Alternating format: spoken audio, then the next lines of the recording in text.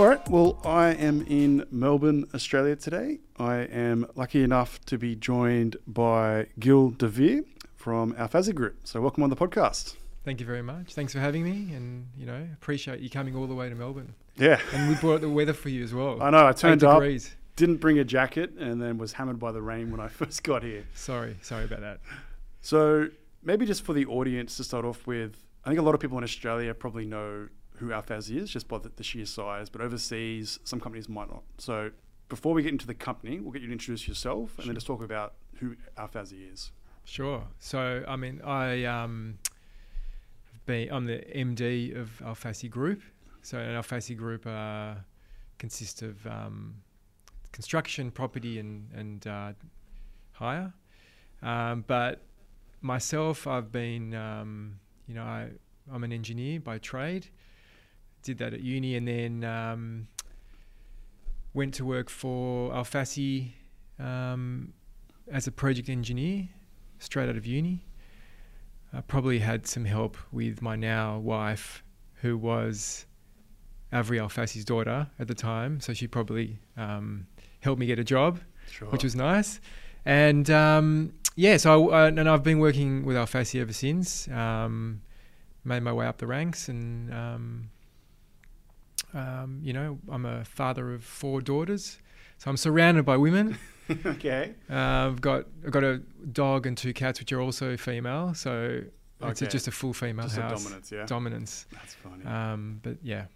And so you said that you were brought into the business. So what was your first role? You said you were an engineer. Yeah. I was a project engineer. My first project was the Docklands Stadium, which is now called Marvel Stadium in the Docklands in Melbourne. So we were the steel contractor that did all the steel. So the roof and the retractable roof, and at the time it was the biggest stadium of its type. So it was a huge job for us. It really put us on the map in steel constructions. But that was my first job. I was on site every day, 7 o'clock, roll up the sleeves, walk around, check that everything's right, do all the engineering and procurement, and that's how I started. And then that led to me entering the other side of the business, which was in the factory, which was the sort of manufacturing part of the steel business. And I looked after that for a few years, and then I sort of was put into a role which oversaw all the projects that we had at the time. So this is still in the steel construction days before we even had hire. Yeah, so maybe just to backtrack a little bit, just to catch the audience up. So Alfasi Hire, let's just call it that, is a little bit different because there's a group of companies. So it didn't actually start out as a hire business. Do you want to talk about the original roots for Alfasi? Sure. Yeah, so 1980, Avery Alfasi, the founder and CEO, he founded Alfasi Steel Construction. So basically just a steel fabricator, started in a small factory in Moorabbin. I think his first work was he was welding the sprinkler pipes that you see, so little steel pipes, and eventually that grew into we were the biggest steel construction company in Australia for a while. Yes, that was and in 2002 we went to Asia, and we did lots of big jobs in Asia, in Singapore, in Hong Kong. We went to the Middle East, Qatar, Dubai. So we were just a very large, well-known steel construction company, and worked for all the tier 1 clients, all the major projects, landmark projects, and that's how we really started. And Hire came in 2004. So, if you look at our 42 years, it's only 18 years. So it's a newer part, but it's been around for a while now. We literally had our own gear for our steel erection. So it started by us having bought scissor lift, boom lifts, cranes, so we could do our own steel erection. We didn't have to hire off the other guys. We were, we didn't want to give them the money, so we bought our own equipment. And in between jobs, sometimes we had this equipment sitting around in the yard, and so and we had relationships obviously with the hire companies around the time, and they said, oh, why don't you give it to us? We'll hire it out and we'll pay you some of it, like what we call now sub hire, or and so they, that was really the start of the hire company, because we saw that these hire companies were had great clients. They were using our machines, making a ticket off us, and then we thought, oh, well, let's buy some more machines. We'll use it for our own steel erection, and in between we can hire it out ourselves. Yeah. And that was the start of the whole crazy hire. Yeah. It's you sort of never know what's around the corner, do you? Like that example where it's sitting on the job site, and then opportunity to like do a sub hire or a re-rent to another customer, and that turns. Fast forward to today, and now Alfasi is one of the largest hire companies in Australia. Yeah, that's literally how it started, and then we said, oh well, let's make a business out of it. So at first, Alfasi steel construction was, it was 80% of the revenue, because we were hiring it out internally, and then we'd hire out to some customers, and sub hire to the other hire companies. And then today, if we go all the way till today, we don't have steel constructions anymore. So Alfasi Hire is, its own business, 100% of revenues from external clients. Yeah. So it completely changed our business. I feel like a lot of construction companies are slowly moving towards that model. I think one of the larger ones is Select Plan Hire through, I think it's Langer O'Rourke. Yeah. It's like that's a completely separate business, and then like that's a massive company now as well. And that started out as a company that wanted to manage their own fleet and then sort of grow. So I think more and more contractors are getting onto it, but obviously you were well before most of those companies, and you sort of started that. So it's an interesting pivot, I guess, as well. Yeah, and I guess and another pivot was as steel construction, we decided that we wanted to start a property business. So we then the focus moved away from the steel constructions into hire, and then into property. And now today we are property business and a hire business, and that's how we are now. And I think when I got here, you said that you actually built the building we're in today. That's right, as well. So you want to talk a little bit about that? Sure. So yeah, that was one of our more recent developments. We started this in 2019. We bought the land, we came up with the plans, we got the permit, and we built the building using a construction company. It finished last year. We got PC, and then we it's almost fully tenanted. So been a very successful office building. We got in at the right time in Cremorne. Cremorne now is considered to be it's like Silicon Valley in Melbourne. Okay. So a lot of the sort of tech companies and, creatives, they're all coming in here. So, and we probably were the first, major office building in Cremorne. So very popular. And that really kicked off the property business, development business properly. It's now, we've now got another project in South Yarra, another office building, and we're undertaking another one in Church Street as well, just down the road. So, wow, that'll be an amazing precinct.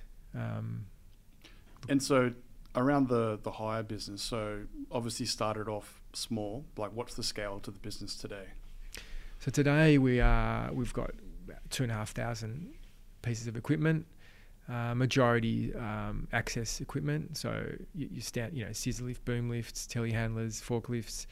We also have cranes. We've got about 40 cranes that we dry hire. So that's a bit of a unique proposition that we have, where we some clients love to hire everything from us. So they got the cranes and they got the access equipment, and one-stop shop. So 2,500 pieces of equipment. We're in Melbourne, Sydney, Brisbane, North Queensland, Hunter Valley, and we just started in Pilbara. Wow. Yeah, so something about your equipment stands out as well, the fact that it's white. It's very unique. Yeah. So talk to me about that. Yeah, well, so the Alfasi's always been red, the actual Alfasi, which comes from the steel construction days, red and white. That was our logo, and so we sort of thought, well, let's continue that branding. It's a well-known company in the construction market, so why not use that? And I think something about white machines, freshly painted, we make sure that they always look good and new. I think something about that is fresh. It's new. It's hard to keep clean, but I think it looks good. It stands out. I was talking to a hire company over in Perth last week, and all the machines are pink. It's like, you can see it. Yeah. See it on the job site. Yeah, that's right. But look, Sunbelt, same thing. All the green machines. I think Complant, they're like a limey green as well. Yeah. So it's pretty obvious when you're on a job site and you're trying to find your machines to take off rent. That's right. Where it is. Yeah. You won't confuse the boom lifts or scissor lifts. Yeah. Cool. So maybe we'll go back to your career then. So engineer, looking after all the projects. Like, how did you sort of get to where you are today then? Hard work.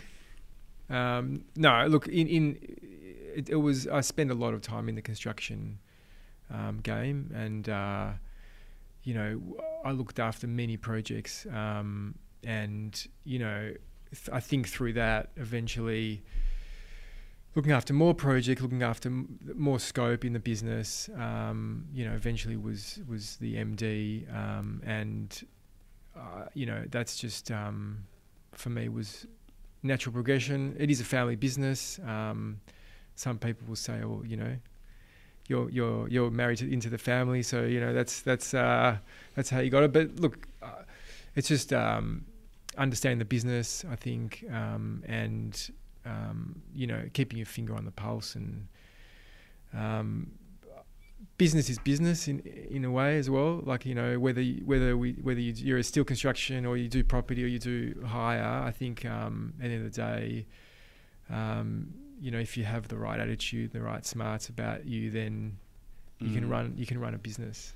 And then, so each of the units have their own managing directors as well. So yeah. How's that set up? Yeah. So Alfasi Hire has a managing director, Elad, and a GM, Gary. And they run the business, day to day. They really, they lead that business, and I mean, myself and the board, we just really, oversee, we help, we throw ideas, we strategize, but Elad and Gary are really the two key people in that business, as well as obviously the whole team, and we have great people in the business. We've now have about 120 people, so it's certainly it's all about the people. Yeah. And so it started out as a family business, and it still is a privately owned family business. Yeah. So how important is that to Alfasi? Oh, look, we are a family business, but we like to operate as a bigger business, if you like, or as a big business. We like to have, all the whether it's procedures or whether it's the setup of all the separate businesses. They're all operate as if it is a public almost, but. There's always that element of family business that makes its way into to the various groups. So typically within family organisations, the culture is a big factor, and I'm assuming that is a big factor for Alfasi as well. It is 100%. Like people often say, that people that work here often say they love how quickly things are done here. The decisions are made quickly. It's agile. We can always speak to the boss, and I think that's a nice thing, and it's and it gives and everyone that works here feels like they're part of that family. That's the sort of that's what we love about it, and it's really I think that's a massive difference between us and a bigger organisation. Yeah, and so the growth side, so being so many different cities, was that mostly organic or was that through acquisitions? Oh, no, it's all organic. I think Hire started 2004 in Melbourne. Sydney was 2010. We just opened a branch, from nothing. We opened a branch, got some people there, and sent some machines from Melbourne, started the branch, and then bought obviously more machines. Same in Brisbane. A year later, I think we're in Brisbane, did the same thing. And it's purely organic growth, just, bought a lot of new machines every year. It was very important for us to keep the fleet young. So we just continually bought machines, different machines, and so eventually we had the whole eastern coast, as well as all the offerings for any size machine, any type of machine. Yeah, and so you also have like a service arm to the business as well. So is that part of do you do all the servicing internally? Yeah, we do. Yeah, as much as we can. We've got mechanics, service techs on the road in every branch, every state. I mentioned, North Queensland now and Hunter Valley, so we have that all covered. It's like I said, we've got 120 people and they're running the business. Everything's done internally. Mm. And so let's talk about your equipment a little bit more. So we'll talk about the clean equipment or the green equipment. Yeah. But I did see the spider lift. So is that something new that you brought into the market as well? Yeah, I think we were the first actually to bring the spider lifts in. We've always tried to stay ahead of the game, and that comes from our steel construction days where we always try to be the leader, and we were eventually. And the way you do that is by continuously improving, solving, and staying ahead of the competition. At the end of the day, that's how businesses succeed. And we've tried that in the hire business as well. It's always trying to stay a step ahead. Look, eventually everyone catches up, but we were first to get the spider lifts and probably first to get the 150-foot boom, I think it was, the biggest boom at the time, and first to get the tracked machines as well, the Omni booms. So we keep pushing the boundaries and trying to stay ahead of the game. Yeah, so obviously it's a risk being the first because you don't know how your customer's going to respond. You're the first user of the machine potentially in Australia. Is that just part of the innovation that you want to be seen as a market leader when it comes to the types of equipment and the innovation? It is. We'll take the risk. It's an educated risk. We do our research, do our DD, due diligence. You don't want to do, make silly things, but you learn from mistakes as well, and so that's all part of the culture. But we feel like we always need to stay innovative, ahead of the game. Whether it's technology or machines or types of products, and the way we do things. And so electric machines is obviously becoming like the talk of the town. I was just over in Germany at Bauma, and there's so much talk around electrifying various industries and types of equipment. And you can see it's slowly being adopted at larger machines as well. So where are you sort of at that place at the moment with your electric machines? Yeah, well, we just, first of all, I agree with you. I think that's the way of the future. I think, you can see in every other industry, that's the talk of the town. And, I think the hire industry's caught up now, and that is, we have to do that. We have to do that because it's for the planet, and it's for the future of everyone. But in terms of what we're doing, we've got some very large rough terrain electric machines coming very soon. In fact, we landed one a few months ago for a trial. It was a 73-foot straight boom, rough terrain boom, fully electric, green machine, no emissions. So we sent it to a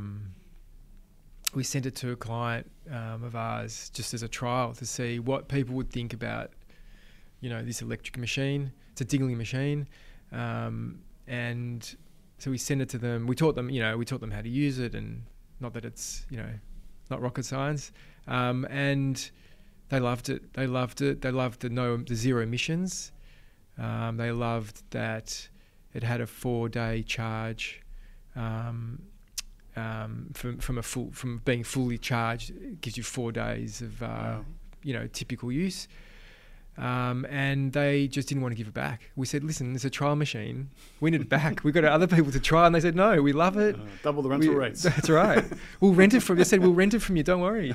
And eventually we got it back and we sent it to others, and everyone, everyone that's used it loved it. They say it's got the same functionality as the diesel machine, and it's just zero emissions, and they just, the whole business, all these business, and these are tier one, contractors. They have their targets to meet as well, and they really need this machine for the zero emissions.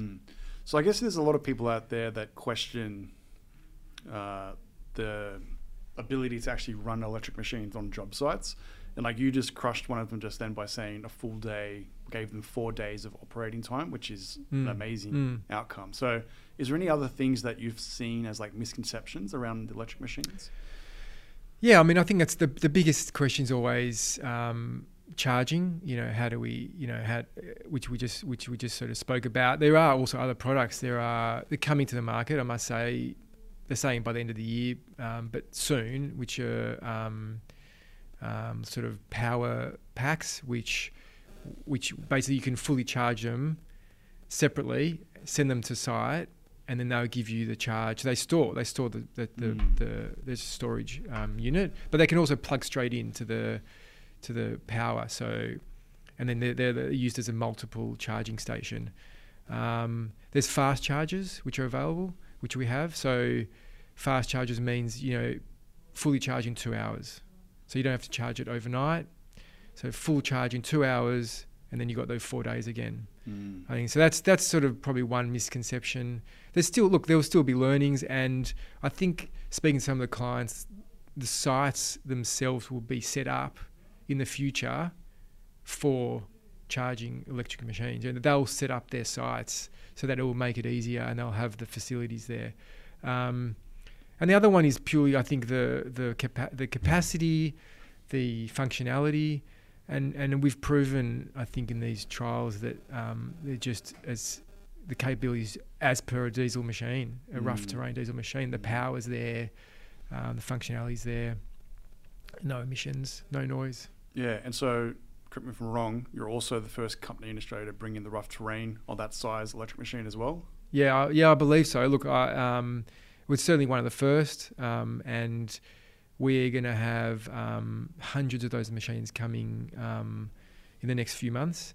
So we'll certainly be, we'll have a very large fleet of these electric machines available very soon. And so that's probably one of the challenges that the industry has at the moment. There's probably people listening to this podcast saying, "Oh, we're doing that, but it's not coming for another 2 years." Supply. So you've managed to somehow figure out how you can get these machines from, you said Dingley? Yeah. Was that something that you've been working on for a long time, or is it because you spoke about it so long ago and placed the order? Like, how did you make sure that you got the equipment so quickly? Yeah, look, I remember we visited Dingley's factory, I think it was 2019 or 2018. We actually went to their factory, and the electric machines weren't part of that range at that time. But we could see that, there was... They were very good factory. They were thinking about electric. They were quite advanced in their ways, and but at the time we sort of left it, and then fast forward 3 or 4 years, they're certainly been able to build really good electric machines that we're comfortable with, and we signed an agreement with them earlier this year, and we've got the supply coming in. I think their lead time is pretty good considering the delays that we've seen around the market. And so do you see over the next few years like your fleet almost becoming mostly electric, or like what does the future look like in the next 5 years, do you think? Yeah, it's a good question. I think that it certainly it won't all be electric, because there'll be sites that they can't use them. So it definitely won't be all electric, but I think that the tide will shift, and we'll see a majority of the equipment being electric. I wonder if the rates for diesel will start going up. Yeah.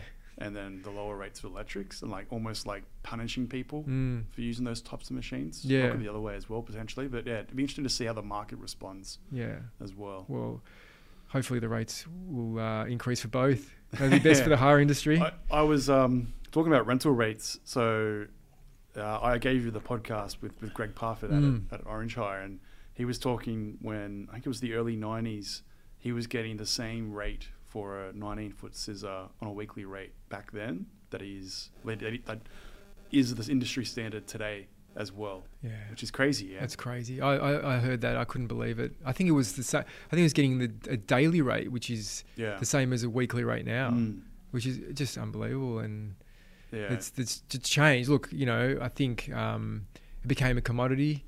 Obviously 19-foot scissors is a commodity, but a lot of access equipment has just become a commodity that you have to have.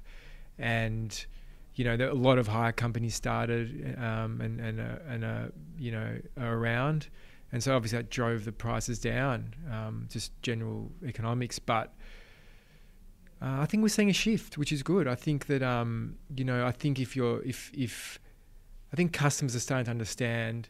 Although you can look at it as a commodity, but you can also look at the service. You can look at your the age of the equipment, and I think that clients appreciate now more than ever that that you've got good machines, service machines. They won't break down, and if they're getting good customer service, they're starting to, pay a bit more for the machine. Probably not enough, but just a bit more. Yeah, but like the thing is, there's so many factors here. One, the cost of the machines is going up. So the OEMs are putting a 10, 20% increase on that, but that doesn't change the rental rate. And then the rental rate doesn't pay for the machine. The rental rate pays for the business to operate. And so, like... There needs to be because the way I always look at it, like, how can something like a chainsaw be the same rental rate as a scissor lift?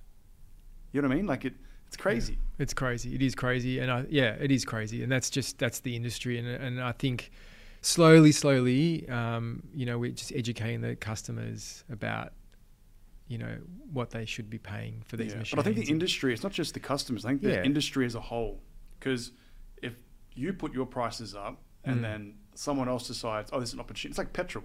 Everyone puts their prices up and then one petrol station goes lower. Everyone goes to that petrol station. So the industry as a whole needs to figure out how we can work together to slowly start increasing the prices, because eventually what happens is people sign up to these crazy terms of finance agreements, and then they can't pay off their equipment and they can't pay their staff. And then, so it's the small companies that get burnt. Yeah. Some, like you guys, I think you'll be all right because you're big enough to sort of sustain. But it's the small, like the single branch, small operators, they're the ones that really get screwed. Yeah. So, no, I think you're right. The industry needs to sort of, like I said, it's educating the customers, but also, not sort of going silly on rates, because at the end of the day, like you said, you won't be around, if you do that. So there's always a fine balance. Yeah. And it's like with any business though, there's always that fine balance. Yeah. So let's talk about your involvement with the Hire and Rental Industry Association. Are you involved with them at any point? Yeah, we're involved. The most recent involvement is with the Women in Hire program that they run, which is excellent. They, obviously it's all about promoting women in industry, but also helping them, training them to become leaders, our next leaders. And we have 4 women, that I think 2 from Victoria, 1 from New South Wales and 1 from Queensland. They have started the program this year. And it's something that we strongly, as a company, we strongly believe in obviously equality for women, but also we're trying to promote women in the industry. We come from the construction industry where, in 1980, there were very, very, very few women in the industry. Obviously that's improved, but there's still a long way to go, and we're big promoters of that. And I think we were talking on the phone about a story about an individual within Alfasi that started like in the wash bay, or what was Denise. She was a yardie in the Sydney branch, and she was actually German backpacker, I would say, and she, that was her just a job that she was doing to earn some money, just to be able to live and continue traveling. But eventually, first of all, she loved it. She just loved being yardie. She loved being out there. She was washing machines. She was, helping the mechanics. She was just doing anything. And she loved it. And we could see how motivated she was, and how intelligent she was as well. And I can't remember what degree she had from the German university, but she's got a degree, and so we spoke to her and we said, look, why don't you come, work full time, stay in Sydney, come into the office, and start training her on the other aspects of the business, which she was very happy with. And today she's New South Wales sales manager. Wow. So it's amazing. And, she's great at her job, and she's, the good thing is we've kept her in Sydney. She's not traveling anymore. We're very lucky to have her. Amazing story. And then I think we're talking on the phone about an employee assistance program as well. So what is that? Oh, so we implemented that this year as well. That's a program where the organisation that we're using provides support and assistance outside in a confidential basis by professional counsellors or psychologists for people that experience any kind of mental health issues. Mental health is a big issue, as we all know, and we're trying to talk about it. In our business is trying to talk about it more than ever. And sometimes, people, although, we might advocate to exercise or to, enjoy friends and family, and as a mental health, to improve your mental health, sometimes some people just need that additional someone to speak to. Yeah. And we thought that was really important to provide that to staff. It's the good thing is that now we're talking, just by doing that, we're talking about it more. It's not something that that people should be hiding. If they've got an issue, talk about it. And we're all here. We all understand. We're all here to help. Yeah, I feel like obviously time's evolving, but so many people just bottle stuff up. They come to work and they seem like they're happy, and then stuff's going on in their life. They don't know what to do, or they're stressed, and then the tiny little thing at work that might seem like nothing, like, I don't know, someone wipes off the whiteboard because they had something written there, and then they just snap. Yeah. And so being able to support people and make sure, because you never know what someone's going through. So that's the goal of this program, essentially, to try and just provide an extra means to assist them with their mental health if they require. That's right. And, because you can do a lot of things to improve mental health, but this is additional something that, is with a professional on the other line, and, they're going to help you through the tough times you're experiencing. One of the other things we do is volunteering. We do a lot of volunteering as a business, as with teams, with different branches. That's also very good for mental health. I think people that haven't done it should do it. It's amazing. When we do a volunteering session as a group, to watch the people do it, and coming out of there, I can see everyone is smiling. Everyone's happier. Everyone feels good about themselves and good about what they've done. And I think that's such an important part of our culture. And that comes from the 40 years that we've been volunteering. We've been philanthropic. We support lots of charities. It's just part of our DNA. Yeah, I feel like obviously it's amazing giving back to those charities, but then the team bonding that comes out of doing that together as well. It's very hard to put like a price on that because you're now going to learn more about your colleagues and whatnot, and then you build up that extra layer of like connection, essentially, which you unfortunately so many people come to work and they do their job and then they know Barry across the hall, but then they don't really know who Barry is. That's right. And then you go out and you're like, oh, Barry likes golf, or Barry likes whatever it is, and then you build that connection. So just being able to encourage people to do that, and I think it's important for like the senior leaders to like be at the head of the pack, like at the forefront of doing those sort of things as well. Don't just tell staff to do That's it. Right. Be there doing it with them. Yeah, and we do. We're always there. You know, whether it's Avery, our founder and CEO, myself, all senior management, we all do it. We all get involved and do it regularly as well, because it's easy to sort of put it off because it's too busy. But I think it's something that, in terms of, you know, a feel good and even for staff retention, you know, everyone talks about staff retention and how hard it is these days. Well, you know, that's one of the things that I think we do well. And it's things like volunteering. It's things like, you know, having town halls and weekly get-togethers and social activities, and, you know, it's all important for staff retention. Yeah, no, that's good. All right, look, I want to learn a little bit more about you as well. So we've spoken about Alfasi as a lot. So who do you think has played a big influence on you from a mentor perspective over your career so far? Look, I think probably I'd have to say Avery Alfasi. I've worked alongside him for over 20 years. You know, he's the ultimate entrepreneur. He's instilled a lot of the good culture that I think we have in this in the business. Instilled it in myself, but in the business culture.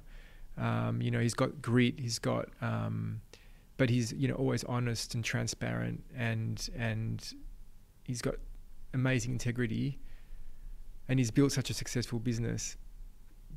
And he's still he's very humble, and so I think I learn a lot from that. I think that that's so important. If you're going to be a leader, to me that is sort of the ultimate combination of characteristics. Yeah, so, and then working with him 20 years ago and working today, like what was he like 20 years ago? What's he like today? He's certainly mellowed out today. Okay. You know, 20 years ago, he was still building the business and putting Alfasi putting Alfasi's name, you know, out there, and definitely mellowed out, but you can still hear him in the office occasionally. Obviously, always saying nice things. Yeah. But yeah, no, he's been very, you know, and it also keeps things fun as well. I think it's also important, you know, keep things fun. We love to, you know, have a laugh and joke around as well. So it's just as important. And I think the other mentor, which is thinking about the question, is my wife. You know, she brings another aspect, which is, you know, she's very passionate about whatever she chooses to do, and I think that I love seeing that, and that's sort of helped me be passionate about certain things, and also bring the human side of things. You know, she can.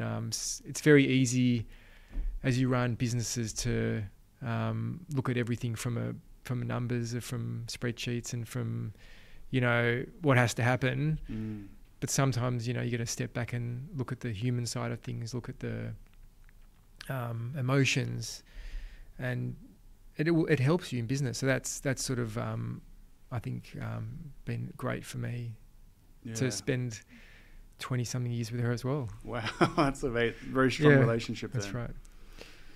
So something I want to like touch on is, obviously over that 20-year period, you probably went through like a few challenges as well, like Alfasi as a group, and then you personally as well over your career. Like, So what do you think were some of the key challenges that you faced over the last 20 years? Oh yeah, there's many. You know, in the construction game is obviously difficult, and you know, it's we did a lot of major projects and you know, complicated, iconic projects that you know, took a lot of in depth. You know, you had to get into the detail. Everything you couldn't sort of. Every day was another issue, another problem on site. You know, we had thousands of people, of employees, and there were challenges. But I think that one of our values is the company values has sort of been there, which is always, you know, stick to the end. It's always no matter what the challenges are, no matter how hard it is. We always stay to the end. We always finish projects. We always, you know, solve the issues. So I think that's an important value that we have, and it's passed on to the hire business because, you know, whatever challenges we have, you know, we always look at it and say, well, what's the opportunity out of it, and how do we solve it? And you know, I think that's why we're also on all, you know, the hire business is on all the major projects around the country. A lot of our clients are tier one contractors, and that comes from the construction days. You know, it's sort of like, you know, it comes from knowing how to deal with major projects, how to deal with tier one clients, how to make sure that we solve the client's issues. Yeah, and then I think when we're in the other room in the building, you were talking about the challenge of putting up, like, building this building, and then COVID happened, and then working with partners and whatnot. And but you said something during that was like, it was like a really challenging period, and it was just like every day was a new day. And you're like, all right, how am I going to attack this? Like, can you talk through that a little bit? Sure. I was hoping you wouldn't bring up COVID, but we brought it up, so we got to talk about it.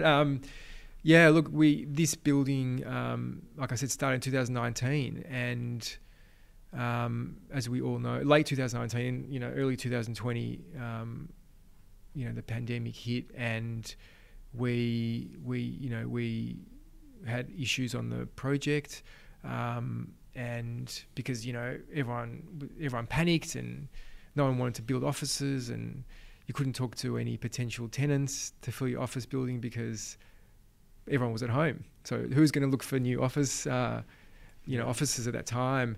You know, finance was an issue. So yeah, it's literally, you know, looking at day in, day out, just addressing the problem, and it's solving one problem at a time, because, you know, otherwise you can get overwhelmed. There might be 100 things to resolve, but you got to sort of break it down, and, you know, you get through it. And that's, again, what I said about not giving up and staying to the end. That is the grit that we have in Alfasi. That's it's like I said, instilled from the top down through our business. And so when things do get really hard, like, how do you manage your stress? Like, what do you do to bring yourself back down to the ground zero? I'm a pretty calm guy, but you know, look, there's always there's always that stress. In those times, I think it's just about spending time with family, you know, and friends, because you've always got support from them. But I think it's important also to, you know, have a bit of R&R in between, and that's very good for. So it's very good for, you know, helping you through the stressful times. Yeah, it's an interesting one, because I feel like stress is one of those things where if you don't address it and you just keep grinding, like, it's just another one of those mental health things where it wears you down. So it's interesting, like, when you said your personality is calm. I think it's probably a trait of a lot of leaders. Like, when the storm's on and the fire's on and everything's like challenging and hard, then you've got this leader, wherever it is, it seems like nothing's wrong. Like, they're the one that is just like trying to keep everyone, it's all right, guys, like, we'll figure it out, we'll work together. Whereas if a leader is also saying, "Oh my God, business is going to be shut down," Yeah. like this, that, Yeah. like it almost like sets off panic. Yeah. So is that something that you learned over time about being calm, or is that just who you are, do you think? Like, what? Yeah, I think it's a bit of both. I think I've always been sort of a calm person, and nothing overwhelmed me to any degree. But you do learn that over time. I'm sure I had some sleepless nights. Occasionally still do, but lost a lot of hair. Think about this podcast, or yeah, that's right. But I think you do learn that. You do learn that over time.